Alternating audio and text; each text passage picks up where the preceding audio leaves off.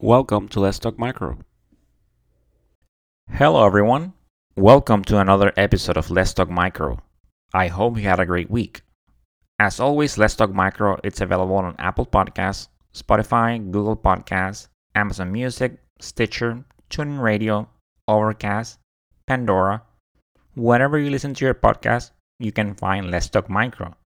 I am also on Instagram as Let's Talk Micro, no apostrophe, and on Twitter as Let's Talk Micro 1. So go ahead and follow, subscribe, leave topic suggestions, feedback. I always like to post pictures of organisms there, and I like to give updates as to when the next episode is coming out. So go ahead and check it out. And if you haven't listened to the last episode of Let's Talk Micro, go ahead and do so. I had an interview with Dr. Jingmei Su, who's a stem cell specialist at Weill Medical College at Cornell University in New York. It was a great interview about HIV and a patient that had HIV and leukemia and received a stem cell transplant, and now the patient seems to have been cured from HIV and leukemia. So we talk about HIV, about treatment options for leukemia, about the CCR5 gene, something that most of us might not be aware of. But in patients and on people that do not have this gene, the virus cannot attach. So go ahead and check it out. It is episode 42. So this week's episode is a collaboration between two podcasts. So this time, instead of having a guest, I am actually a guest on another microbiology podcast, which is called The Microbe Moment with the Microbigals. This podcast was ranked in the top 3 microbiology podcasts, and it is hosted by Tess and John. And they are both microbiologists. Tess has a PhD, and John has a master's. So they both work in this field, and they host this podcast, and they talk about microbes, in our daily lives.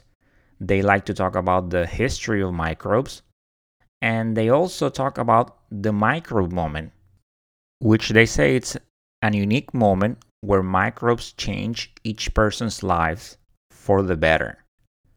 So go ahead and check out their podcast. They are on all podcast platforms, and it is called The Microbe Moment with the Microbigals.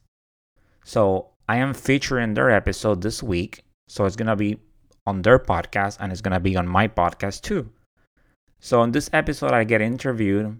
I talk about my experiences as a medical laboratory scientist, as a teacher, as a supervisor, what I do in my day-to-day when I'm working in the lab, when I'm teaching, what I did as a supervisor, which is a position that I don't hold anymore.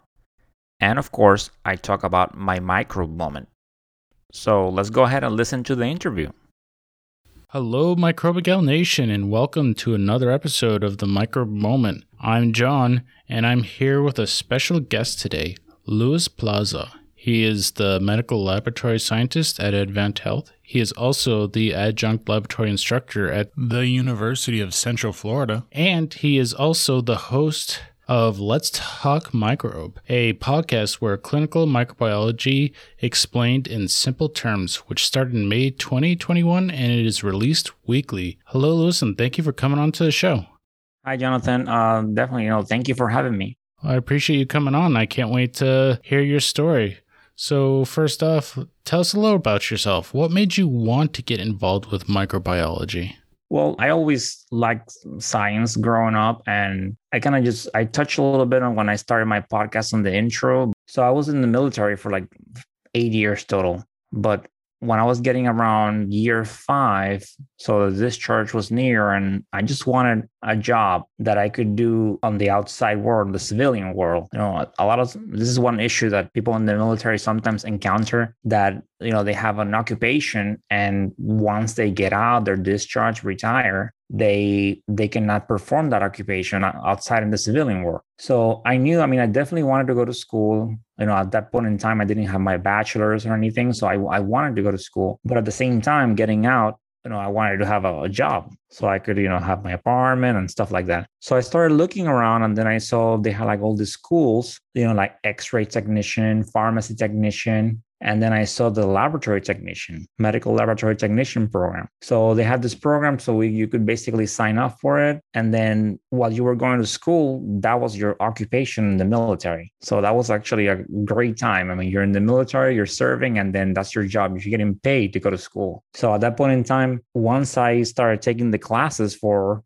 the MLT, then once I started taking micro, I mean, I do like all the areas, but definitely, I don't know, it just everything made sense to me. It's just the way that I felt really comfortable. I could learn, the terms, everything from the media, the organisms. And at the same time, it was so great how sometimes, as a shy person that maybe, you work more of backstage. So that was a great attractive for it that you're focused on your test, and maybe your patients might be, you have your samples and maybe you have to deal with a doctor about results, but that's about it. There's not a lot of customer, service unless you're like in phlebotomy or something. So after I completed that, I started working, and I work at a small facility, but then I knew that my goal was to work in a large lab. So then I decided to look for programs where I could do my bachelor's on medical laboratory sciences.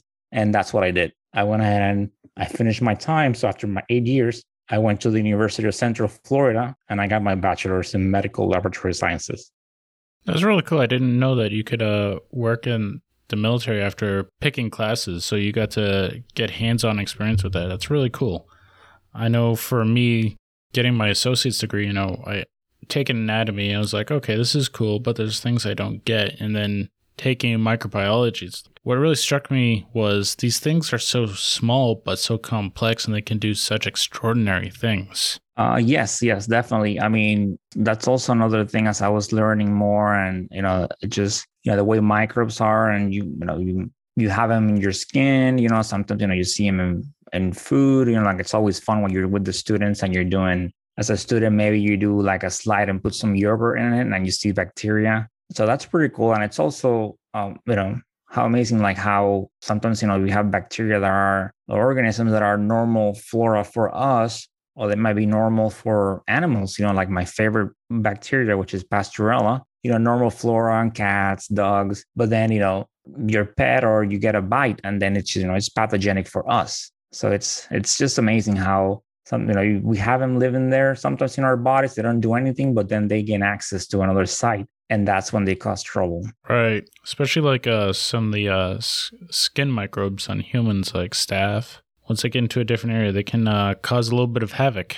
Yes, definitely. I mean, a lot of times, a lot of us, we are colonized, by Staph aureus. At some point in time, even if you're not in this field, you have heard about Staph aureus and about, infections, and it just, it's there in our skin, and then we get a cut, and then it gets in. And then, it can cause, a wide variety of diseases. So it's very serious once it gets to a place where it shouldn't be. And another thing about micro that I love is just about how it's a mystery. And, you get all these tools, all this. So you have to solve the mystery and find out what the organism is. So it's very hands-on. It's not black and white. There's like a lot of gray involved in it, because you have to use your judgment. You have to know, is this organism pathogenic in this source, or is it normal flora? Just because something is growing on media doesn't mean that it's pathogenic. Like I mentioned, we have bacteria in our skin. So, you do urine cultures, you do cultures from an area of the skin, you're going to get organisms that are just commensal to the area. So you need to know that. Right. It's just another form of detective work, really. You have to figure out what's going on. And you got to use the skills you have and the tools you have to figure it out. Exactly. So you said that you got your bachelor's. Did you have to do like an internship afterwards? And if so, what was that like? Yes. And just real quick for the audience. So when I mentioned, so what I got in the military, the medical laboratory technician, that's an associate's degree. So it's a 2-year degree. So, and then medical laboratory sciences, there are many programs out there.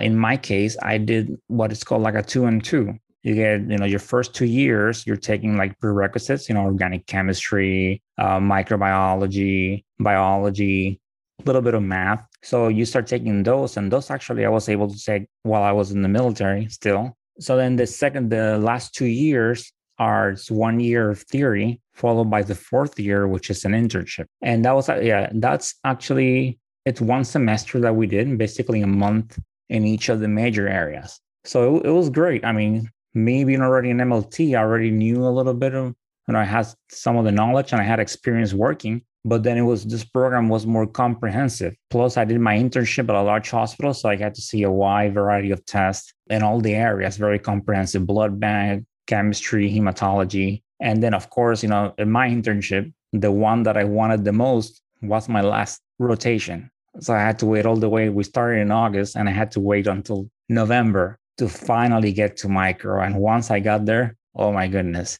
it was just amazing. Like, before I had done some micro at a smaller facility, but here, it's like so many plates, so many types of agar, so many organisms, from anaerobes, from the ones that I hadn't seen before. It was just, it was so great. It was, for me, that was like the best month in the whole rotation.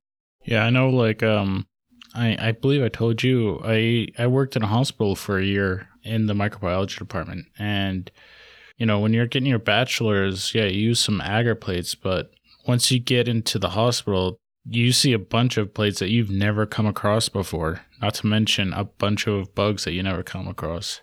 And it was overwhelming at first, but it was really awesome just to see the diversity going in there. Yes, definitely. And when you see one thing that basically in school, and I like to tell students this, it's just we in school, we cover, it used to be one semester of micro. So you get your classic organisms. You have your Staph aureus, your Enterococcus, your E. coli, and then you see E. coli, classic E. coli, very nice, flat lactose fermenter. And then when you get to clinicals, you're doing your rotations, you see there are like 4 other different morphologies of E. coli. You're like, they show you a plate, it's a non-fermenter, it's mucoid, and they're like, what's this? I'm like, you think, well, it's not E. coli.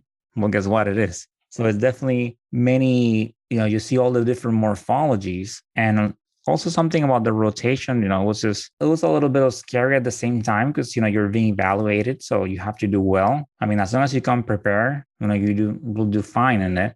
But then again, sometimes, you might have to deal, not everyone likes to teach. Even though it's a teaching hospital, or maybe some people, they just don't know how to teach, or they don't, they could be amazing at their job. But when it comes to sitting down and watch someone slowly get something, they might not have the patience. So sometimes, that's a little bit of a challenge if you encounter someone that is teaching you at that point in time. Of course, everyone's very respectful, very professional, but it makes you a little more nervous if that person is just like, watching you and maybe rushing you a little bit, because they don't have the patience to sit there and make sure you slowly get it. But of course, as a student, you have to come prepared. And that's one of the things. I mean, it is a teaching hospital, and it's not like they just, the teachers, they just sit there and they don't do anything else but pay attention to you. I mean, they're working their bench normally, and they have to slow down to teach you. So we also have to be understanding of that as we're going through the rotation. Right. And they're just trying to do their job, and they're just trying to determine what the results are.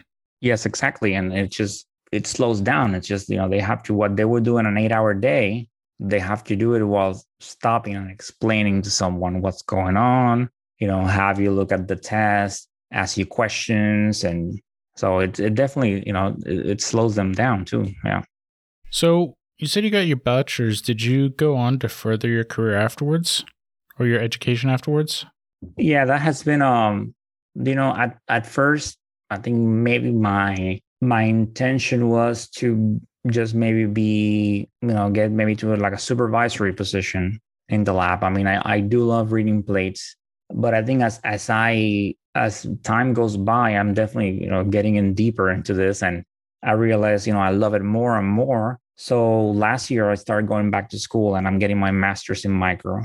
I think one of my goals is to eventually teach microbiology. So I'm working on that. Hopefully, maybe in a year and change, I will be done with it. I'm working full time, so I take one class at a time. But I'll get there. But yeah, that's the main goal for me right now, is just to teach. But I'm always gonna have some sort of attachment to the lab. I mean, and especially if you're teaching, you need to stay current.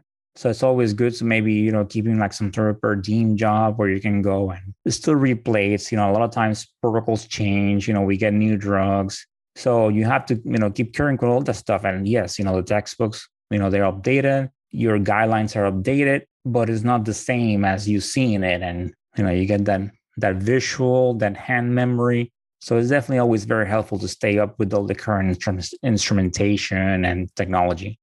Right. Like, first off, it's great to hear that you really want to pass. It sounds like you want to pass your passion along to the next generation or next group of people, which I love to hear that. And also, science is changing so quickly. Like, I remember going to school and for bachelor's, and they say things like, "Oh, next generation sequencing," and then you go into the field and they're like, "No, this is just what it is now." You've already passed like next generation sequencing. It's just current. It's moving so fast. It is, and I haven't been in this field for that long. I mean, I've been on MLS for, it's going to be 9 years in May, and then I had 3 years as an MLT, but maybe fully involved in micro about 9 years, give or take. So definitely, even in my time, it has changed a lot. I mean, before it was just, we use a very popular instrument, which is called the Vitek. And that was our main method of getting IDs on the organisms. I mean, it's still used for susceptibilities, but definitely there would, basically you got to a point where you knew based on the cards, all the organisms that you could get. So now with MALDI-TOF coming into the picture, we have all this IDs. So it's even more information that we have to, keep current on, researching, is this organism, is this a false ID? Is it for real? So we're definitely seeing all these organisms coming in, and the flow definitely changes as well with MALDI-TOF. I mean, you don't have to wait a day anymore to find out what your organism is. I mean, you can get it in 10 minutes. So that's definitely a plus. You can give organisms that don't need susceptibilities, you get that ID, you're done with them. It helps you rule out stuff. So with technology, a lot of good things have come. I mean, at the same time, some bad things have come as well. I mean, you get the factor of the laziness. Mm-hmm. Sometimes, I mean, I think it's just, and I try to reinforce this in students, it's just when you're doing this, especially if you're reading cultures, you need to basically know what you are going to get before you actually get it. I mean, you look at your sample, you look at your organism, you do biochemicals, and you already have an idea of what you're going to get. But nowadays with MALDI-TOF, it's like, well, why do that if I'm going to get the answer? So you get that factor where people are just running them over and over again just to see if they get an ID. And that can be a little bit dangerous if you don't know what you're doing. But overall, it's all the changes are definitely wonderful. And at the end, they end up, helping the patients out. Get their ID faster so they can get their treatment. So that's what it's all about. Right. So it's been a while. Vertek, yeah, you mentioned a card. I remember it as like using it as antibiotics and susceptibility testing for bacteria. Am I correct? Yes, Vitek has both. It has cards for both IDs and susceptibilities. Okay. Yeah. And then MALDI-TOF, which I always wanted to use, I never got to, is pretty much you're just incinerating the microbe with a laser, and it's measuring the proteins for identification inside the cell, right? Yes. So basically, you add a solution that has like a proton mm-hmm. to the organism, and then you fire the laser, and then you do like it's mass spec. Mm-hmm. So based on that, what the spectrum you get, then it's compared to what's on the database. And that's how you get it. I mean, it works wonderful with pretty much a lot of the organisms. I mean, if your sample is very buncoid, sometimes, too dry or too tiny, you might have some issues. Mm-hmm. But overall, you get some pretty good IDs with it. I mean, it cannot differentiate when it gets sometimes, between species like Achromobacter. That's a one that it will always give you two choices when you put Achromobacter on the MALDI-TOF. It will give you between Staphylococcus and denitrificans. And then at that point in time, you have to do an ID. It happens also with like Streptococcus dysgalactiae. So it gives you like a low discrimination between two subspecies. Mm-hmm. Yeah, but overall, it's pretty good. It works way better than, I will say. I mean, Vitek is pretty solid too. I mean, unless you set up the wrong car for the organism, and then it gets a little haywire because it will give you an ID, but it's not the right one. And then to a lesser extent the API. I mean, it works nice with the classic ones, but yeah, it's definitely Molotov is it's really good. But the downside is, you need to have a large volume facility because it's very expensive. So you need to justify that cost. So like a smaller hospital is not going to have a Molotov. It's too expensive, and maybe the volume is not going to justify it. Right. I remember seeing at one point it was like $750,000 or something like that. Yeah, I believe so. Yeah, it's just so large facilities. Yeah. So, I mean, you talked about a little bit about working in the laboratory hospital. What's the environment like there? Well, the environment, it's interesting. It's as far as we definitely. I mean, I work in a very large facility, so we get a lot of micro from other places, other smaller hospitals like sister hospitals. So we do. There's that interaction when we're trying to locate a sample, something hasn't gotten, or there's some sort of supplies are needed to be exchanged. The hospital might need some, we might need some from them, depending. So that's mainly the interaction between hospitals as far as, especially with the pandemic, a lot of with the supplies and stuff, who has what, and missing samples. As far as, the people, we are as microbiologists, I will say that, in the lab, mostly like overall, we stay in touch with all the other areas a lot. And what I mean is, for example, like blood bankers, technologies that do blood bank, it's like a small community and they stay by themselves. I always like to joke that we only see them when there's like free food in the hospital or something. Like they're always in their area. So there's that interaction, but the environment, it varies within shifts. It all depends. A lot of times when I started, and that this has changed a little bit, but when I started on first shift, it was mostly like the older technologists. They've been doing this for 20 plus years. And then maybe one or two young ones out there. And then as you got to the shifts, you get, maybe second shift or third shift, you have more younger people, either like recent grads, they want to make a little more money because they're getting that differential, they're single, they have student loans, maybe they want to travel. So you see more that population, you see them towards the second and third shift. But as far as everyone is pretty much, there's a lot of teamwork because, it's the volume is high. So we all need to help each other. And it's like a normal, everyone talks about their experience and just like everything, we talk about what we do. And then, we share what we do outside of work, let it be like traveling or a good movie or anything.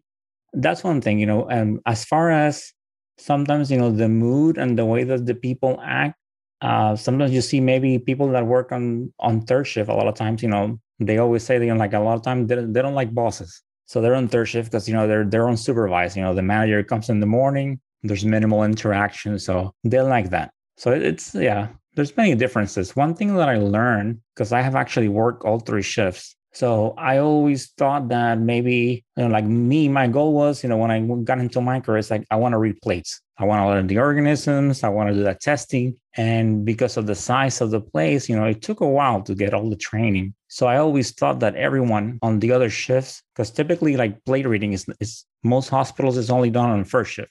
Right.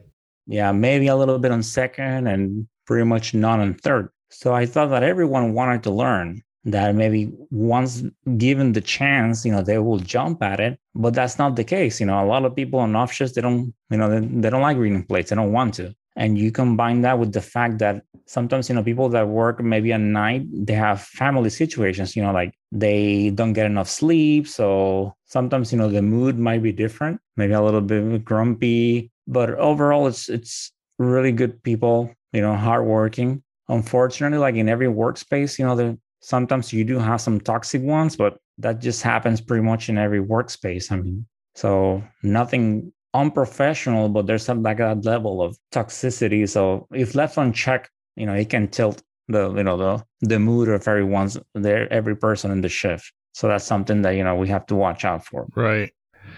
So I guess like as a lab supervisor, what are some responsibilities that they have?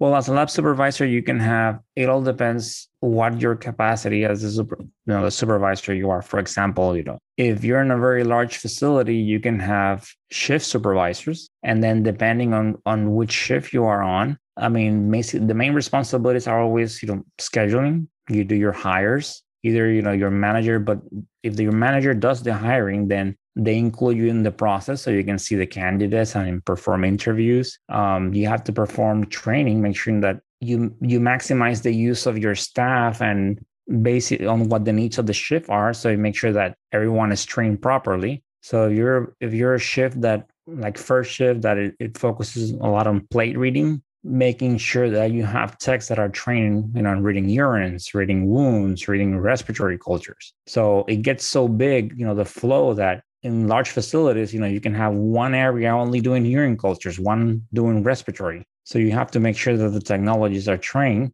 so everyone can rotate properly, right? Because, you have to factor out the fact that, there's sickness, the well-deserved vacation time. So if you have, if you only have one tech that, let's say, reads respiratory and then they go on vacation, then you as a supervisor have to step in, because if not, you're in trouble. So you have to make sure that you have that balance. And of course, you have to keep the staff competent. So every year you have to, do the annual competencies, making sure that everything on their training folder is up to date for inspection. You review quality control paperwork. You can also review test results, make sure that all the maintenance checks of the shift were done. Temperature, if the incubators need to be clean, all that stuff. You have all sorts of maintenance. You have daily, you have weekly, you have monthly, quarterly. So you have to make sure that all that stuff, it's done at the proper time and everything is properly documented, because of course, you're going to get inspected at some point. So you have to make sure that all that it's in order. So those duties, even if you're in a small facility, you have to do pretty much all of those. If you're in a large facility where you're maybe like a shift supervisor, then it's mainly, training, competencies, and scheduling and hiring. Yeah, that's about it. So you said you've been in microbiology for 8 to 9 years. What's the coolest thing that you've seen in the lab? Well, believe it or not, I mean, it is, I do seen like, some part, I seen like fingers and, when they have done, amputation, of course, from the point of view of the patient, it is very sad. And you always, in an ideal world, you wouldn't see any of this stuff, right? But you do see that, it's a lab. But however, the coolest thing that I seen was when I was rotating, as part of the surgical lab. So they do all those stat testing for patients that are having a surgical procedure. Mm-hmm. I got to see a heart surgery. Oh, wow.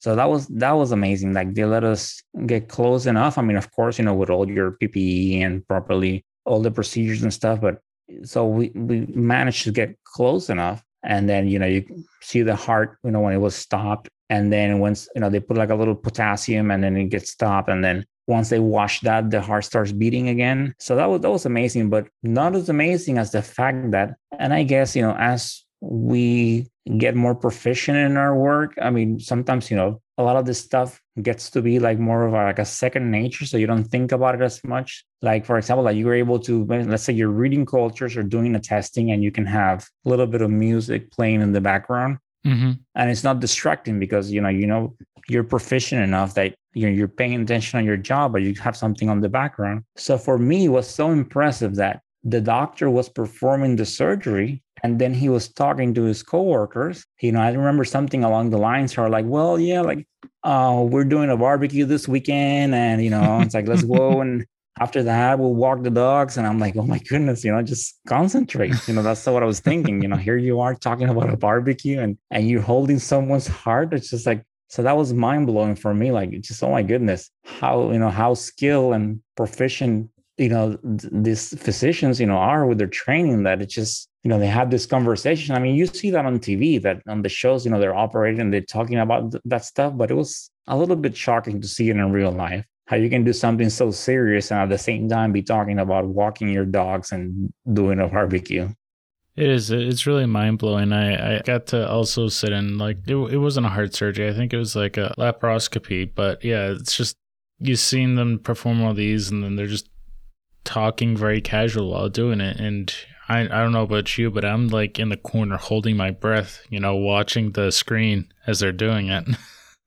Yeah, I was that too. I mean, I was just standing there, and I mean, I got to be in the room, and I remember that it was like a little step stool of sorts that we stepped in, and we got so we could look down and see the heart beating. So that was, yeah, it was very impressive and mind blowing. It was an amazing experience to get to know it, to witness that. And that doesn't really, I mean, it doesn't have to do much with laboratory medicine. I mean, we do run the labs of the patients, but still, it was something very cool to witness.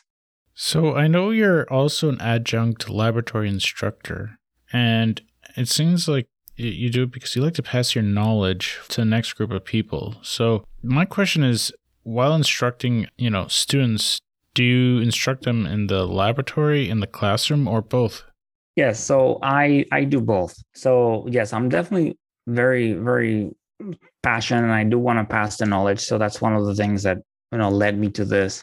But yes, it was before, like pre-COVID, it was completely in person. Mm-hmm. So it was a little bit challenging in the way, it looked like about 30 students. So when you are looking at, if you're doing gram stains and you're looking at every microscope, the time goes by so quick. So at that point in time, I had some volunteer technologists that they will come in and assist me. So that way, we could focus more on the students and they will get more time. Mm-hmm. So that was, yeah, like I said, pre-COVID. Then with COVID, it was a little bit completely remote at the beginning. And then now it's split. So basically the class gets split. At one point in time, it was split in three groups. And then nowadays it's just in two groups. So, but it definitely, I mean, microbiology is just, there's so much information that, I mean, yes, you can read theory online and possibly, do well on your exams, but the lab portion, as far as looking at this plates, a lot of times the pictures, they don't do justice. It's not the same when you're looking at a plate crowded with organisms and, get that feel for it, get the feel of the microscope. So that has been challenging for the students. You can notice that you have to slow down the pace a little bit, before you could go full steam ahead and do more work. But you have to slow down so they can start getting the basics again. And, because if you're learning about gram stains online, yeah, you can get the theory down, but it's not the same, that trial and error where you can make 10 slides and maybe, not all 10, you're going to stain the same, so it's a lot of hands-on. So that's one of the challenges of, online learning for the students. That has been like one of the challenges. Also, that by splitting the groups, they probably get less information because you have to repeat. You get, instead of, let's say, getting 16 weeks, so each group gets 8 weeks. So if they're not seeing it, like microbiology, it's all about repetition. So if they're not seeing it constantly, like I tell them, you learn about gram stains and then you come back 2 weeks later and you forgot half of what you learned because you haven't been exposed to it. So that makes it a little bit difficult. Hopefully one day we can get back to having that full-size classroom, and that way we can push through all the material. Gram stain is a perfect example because, textbooks, it's 30 seconds to a minute, crystal violet, wash, 30, 60 seconds with iodine, decolorize for 5, and then safranin for up to a minute. But, you can say that, but that those 5 seconds of decolorizing, like, it can end up being too much or too little. And you either under decolorize or over decolorize the sample, and now it's not exactly what it's supposed to be. I mean, I've done that plenty of times. Exactly, yeah. So just, it all depends. Maybe, you can have a thicker smear, a thinner smear. So sometimes, the result is not going to be the same. So yeah, you definitely need a lot of practice. And like you said, sometimes, some laboratories might use a stronger decolorizer, or it says, like put decolorize for like the 3 to 5 seconds, but sometimes, maybe it works better if you hold the slide and add the drops, or sometimes, a technique that I use too is just, you add the decolorizer and then just leave it on the slide for 3 to 5 seconds. So there's definitely, even with all those techniques, yeah, I might get one perfect slide and then maybe another one that's not as great. So it takes a lot of time. Like I like to tell students, you don't become a microbiologist overnight. This is just constant repetition. You do it day in, day out until you get comfortable enough that and you keep adding to that. So definitely the most important thing is just to have that hands-on experience. There's nothing like that. I think that's an important thing to bestow on students too, because I feel like, at least in my education, that was kind of lost. It's something that's so invaluable once you get out into the real world, like to have the physical skill instead of the theory behind it and the repetition. You know how to do it. You are proficient at it. Yes, and you can even see it that sometimes you can have bright student that knows all the theory, and then they ace their top of their class, they ace their exams, they ace their certification, and then once they get to the lab and they look at the plates, they're like, oh, what? It's like, what is this? Or when it comes to time to make that judgment, it's like, do I mix this? Do I work? What do I do with this plate? Is it like I mentioned earlier, it's just there's sometimes a lot of gray involved that you have to use your judgment and make some decisions, based on what you have, or something. You cannot be working a culture for 7 or 8 days. That's not good for the patient. So we definitely have to try to get it out as soon as we can. And that comes with knowledge and experience. So it's not the same. Even if you're, 4.0 GPA and, the best of the best, you need to learn that hands-on, and it's gonna be you're gonna feel challenged when you get to the lab and you're looking at those plates or you're doing that test. And I've seen it a lot of students like that sometimes.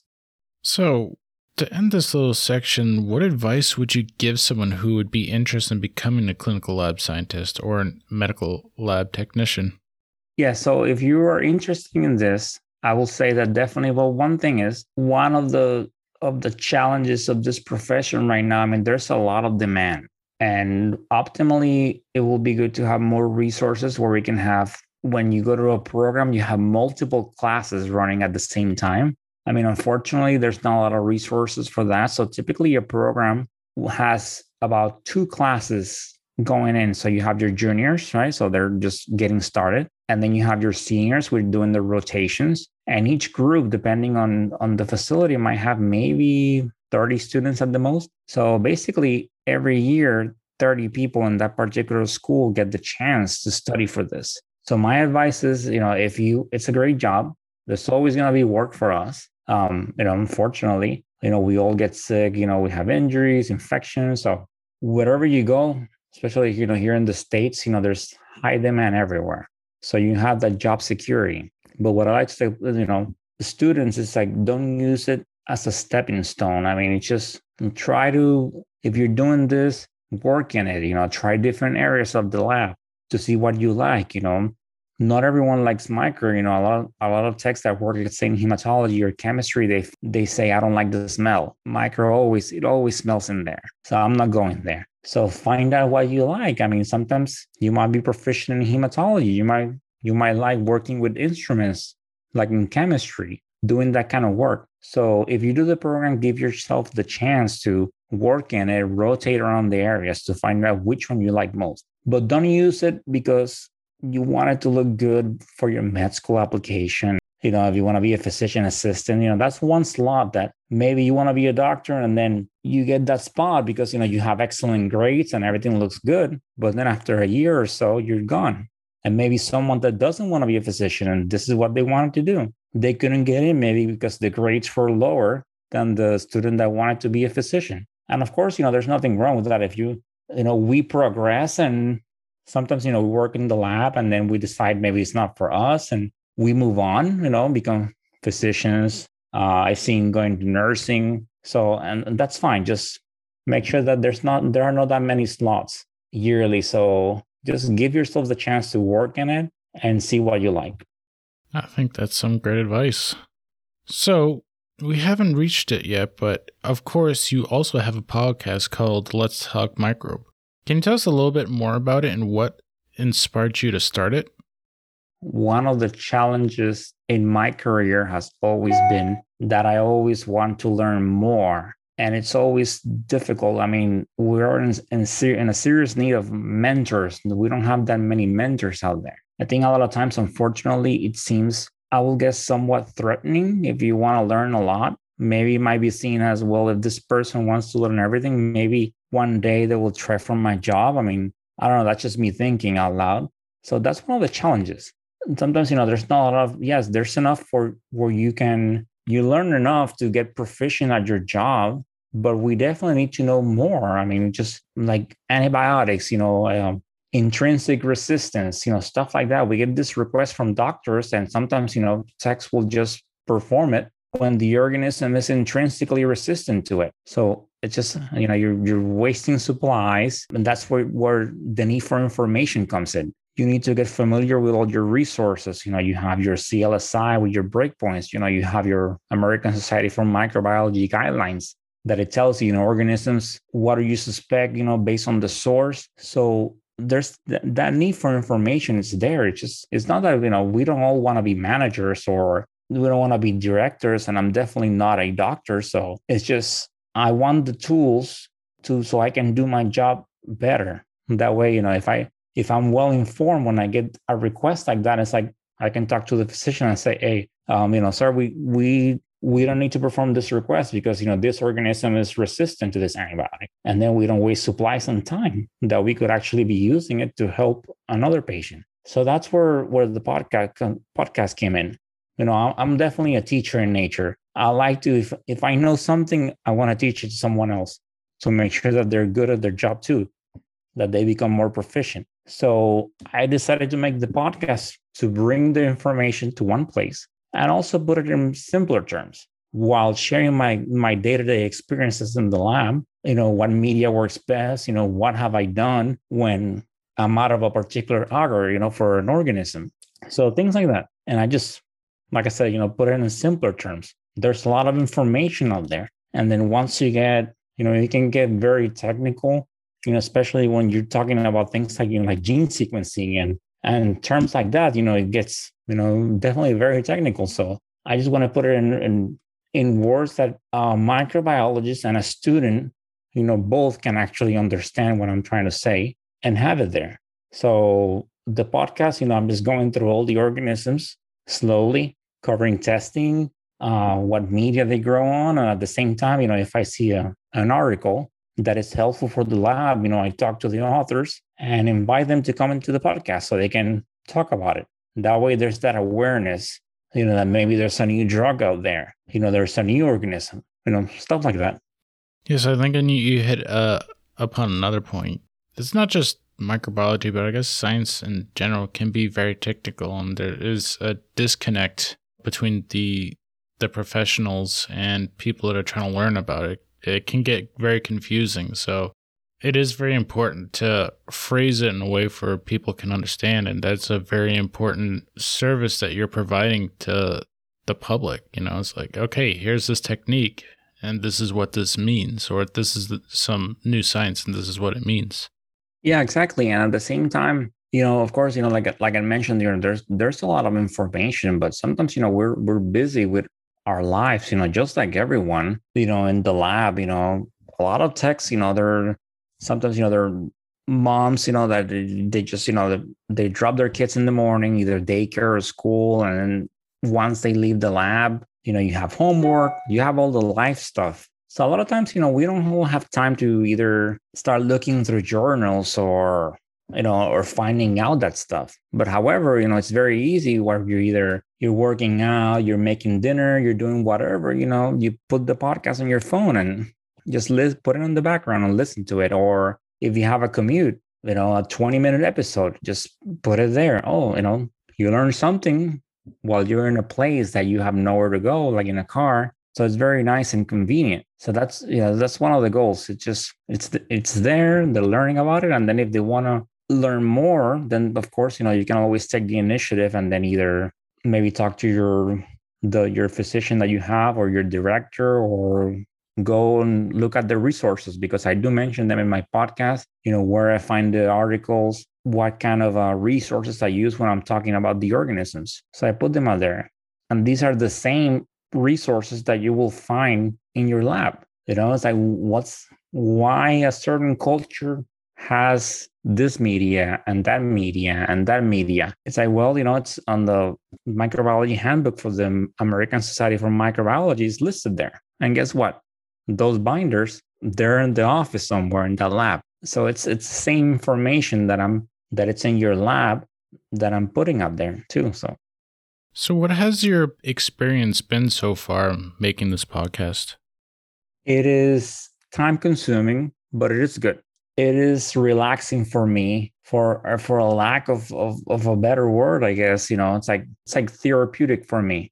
I sit down and doing the research, and at the same time, along the way, encountering all these wonderful people, which have been so great. I mean, so far, and I have more interviews coming. But a lot of this, physicians and microbiologists, PhDs, they've been great. So you send them an email, oh, would you like to come in? And they agree. So it's been amazing. I don't know. Normally, I don't think I will be connecting with this many people. So to be able to talk to microbiologists, let's say from another country or from another part of of the country. I had some doctors from the Mayo Clinic. I had another one from Maryland. So connecting with all these people, has been great. Finding out what they do in their labs or what kind of research they're coming with as far as with organisms and susceptibilities. So it's like I said, it's time consuming, but it's definitely worth it. I think my favorite aspects about doing our podcast is, talking to different people and getting to see why they're excited about microbiology. I always like to hear the stories behind people. I think that's really cool. And also, like you said, in researching for this podcast, a couple weeks ago, I found that they're recently categorized bacteria that's 2 centimeters long and you can see with the naked eye. And that blew my mind. I saw that. Yeah, I saw that on someone shared on Twitter. And it's definitely, one thing has been, there are so many people out there, especially taking advantage of social media, and they're sharing their knowledge, they're sharing what they're seeing. So it's been great. I found so many resources and from all different parts of the world that you see, everyone sharing their information. So it's definitely good. Yes. Connecting with passionate people. And that's also another thing that passion is what brought me to teaching and also for the podcast, because it is not everyone is like that. Yes, everyone is. I had the fortune that, like the technologies that I work alongside, very proficient, very knowledgeable. So they're excellent at their job. So, have been a great resource for learning and stuff. But sometimes, that passion is not there. I mean, we're all different. Sometimes, some of us, they like to do their job and then go home, and I don't know, in my case, it just kind of follows me after work. So I think about this stuff outside of work, and finding people like that as well, has been great. Only maybe a handful of techs that I met along the way, they are micro nerds like me, and they like to talk about this stuff and this at this level. With technology and social media and connecting with all these people and finding out they're like that, they want to make everyone more proficient at their jobs and sharing their knowledge. So it's been great. Yeah. So before we go, I want to ask you, what is your micro moment? Like, what inspired you, or what did you find out about microbiology that really blew your mind? I think my micro moment has been, it's just how these organisms, how sometimes, they're so different, and how it blew my mind how sometimes, some grow in a certain media and some don't, or maybe some type of agar that is not intended for them, and they do grow on them. So that's how that, has been very mind blowing as when I got started and as I seen it. But at the same time, it's definitely helped me, because that way you start learning about all this agar and the antibiotics, and you can get some organisms. It comes in handy when you're trying to isolate an organism. I had in my career, there was a great time where there was a Stenotrophomonas that it was very hard to isolate. And thinking about what I know and what I have learned, I'm like, let's go. I look at the susceptibility pattern, because it was growing alongside another organism. And I look at the other organism, and then I said, well, let's go ahead and put a meropenem disc. because the other organism is susceptible, but steno is intrinsically resistant. So that was done. And then you could see like the inhibition from the first organism, but then growing close to the disc, there it was, that steno. So we managed to get it out and then, do susceptibilities. And that was a great day. Basically, it's that the other organism was growing so large, the steno was underneath it. So, and then the problem with gram-negative rods, especially either like non-fermenters or Enterobacterales, they both grow in blood. Most of them grow in MacConkey. They will grow in chocolate. So every time you grab that organism, it's not like maybe you have, let's say that you're trying to isolate a Staph aureus or use a PEA or 2 gram-negative rods and you put them on a MacConkey. So both of them will grow. So when we're trying to sub it out, isolate that second organism, the first one kept growing, and as we know, Stenotrophomonas is a very significant organism. The level of intrinsic resistance is very high. Plus, it lacks the hospital equipment. It's big in nosocomial infections. So it's a very serious bug. You want to make sure that if you have that organism, you need to isolate it and you need to do susceptibilities to make sure it's not multi-drug resistant. Right. Yeah, so that's definitely one that you don't want to be. You don't want any of them to be multi-drug resistant. But with this one, the choices are very limited. So you have to make sure that you isolate it. So then based on that, if you know what the intrinsic resistance is, then you can go ahead and compare that susceptibility to the other organism and then use that antibiotic. Because of course, if the first one is susceptible to that particular drug, then you will manage to get a little bit of isolation for that second bug. Yeah, that's really smart.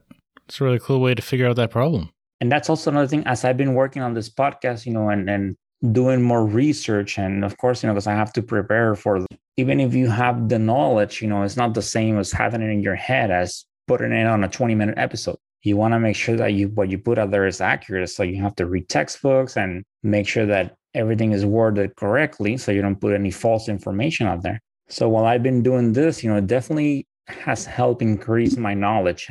But yeah, it's that kind of thinking, it should be around more, because sometimes, we can fall into the routine of, we cannot isolate it. So we try 2 or 3 times, and in microbiology, everything is about time. You already use subculture an organism, it's going to take you 18 to 24 hours. So that's a day right there. So, and then if you don't get it, you try again, that's 2 days.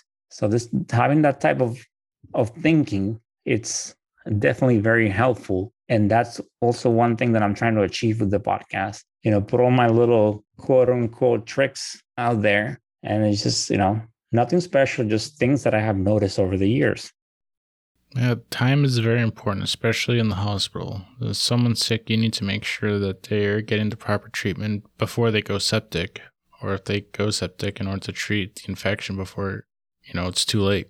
Yes, exactly. And yeah, because, let's say that they get put on some sort of, broad spectrum antibiotic, and they can be like nephrotoxic, and then 3 days in, you find out that the organism are resistant. So they have to change the drug again. And all these factors, they contribute to the antimicrobial resistance. And at the same time, the most important thing, that it's just like the time is running for the patient. So you want to make sure that as soon as possible, you put that patient on the right drug, so that organism can be properly treated. Well, thank you for coming on, Louis. Where can people find you? I am on Instagram as Let's Talk Micro, no apostrophe. And then I'm on Twitter as Let's Talk Micro 1. And the link to my podcast is in both Twitter and Instagram. You can just type Let's Talk Micro. And I am on all the platforms, so there's no mistaking it. There's a little picture of the bacteria talking to each other, the cocci and the gram-negative rods. Consistently, I do release episodes every Thursday night. If I'm not able to actually release one, I'll let the audience know ahead of time that I'm taking a break. I'm pretty much every Thursday. Well, I can't wait to hear your next episode. And thank you again. Hey, thank you for having me. It's a great experience. When I started working on this, I remember searching for microbiology podcasts, and I saw yours. And I started listening to some episodes, and I saw that your podcast has quite the on social media. You see everyone, it has even been voted as one of the best podcasts. It's amazing that you have given me the opportunity to actually be talking in here. I mean, I didn't think this will happen, but it's been great. And I just want to say something real quick because it's always good for a disclaimer sort of thing, and I said this before, but like UCF or Advent Health, they have no affiliation with me. They are my employers. Yes, but they have nothing to do with this podcast. So I always like to say that so everyone is aware of this. Yeah, it's always important to put those little disclaimers in there, especially like if we do something a little medical heavy. I always try to say, like always check with your doctor. Don't go exactly with what we're saying. But I really enjoyed having you on this, and you have great stuff in your episode, and I think people really should go check it out. To the audience out there, yeah, go ahead and check it out. I say on the podcast, if you have any suggestions, anything that, a particular topic, you can always suggest it and I will keep it in consideration when I'm working on episodes. But yeah, definitely check it out. Every day, staying consistent. And I appreciate the support of all the listeners out there that take the time to download an episode. So if you listen to it, just let another coworker. If you're a student going through the program, it's a great resource. That way, if you need to reinforce something, I mean, sometimes, we look at procedures, we read manuals, and it doesn't make sense until someone talks about them. And you're like, oh, okay, that's what this means. It happens all the time. So it's a great tool to keep it in hand when you are reading that book. And maybe you have a question about the test, and then there it is on the episode with the reactions and how it goes. So you can start getting that visual of, about how that test works or how that organism behaves or what media it grows on, all that stuff. Indeed. Thank you again, Louis. All right. Thank you so much.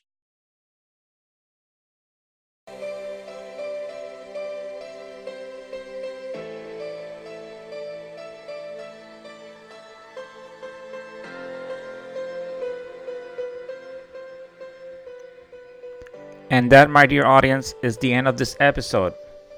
I hope you enjoyed listening to the interview. I definitely enjoyed being on the Microbe Moment with the Microbigals podcast. It was a privilege, actually. They're a very popular podcast, and the fact that I got to collaborate with them is pretty cool. So once again, thank you, John and Tess, for having me on. And if you want to check out their podcast, go ahead and do so. They're on all the podcast platforms. So just search the Microbe Moment with the Microbigals. And they are actually also on Twitter and they're on, on Instagram. So go ahead and check them out. As always, continue bringing passion to what you do. Stay motivated. Stay safe. And of course, continue talking micro. Until the next time. Bye.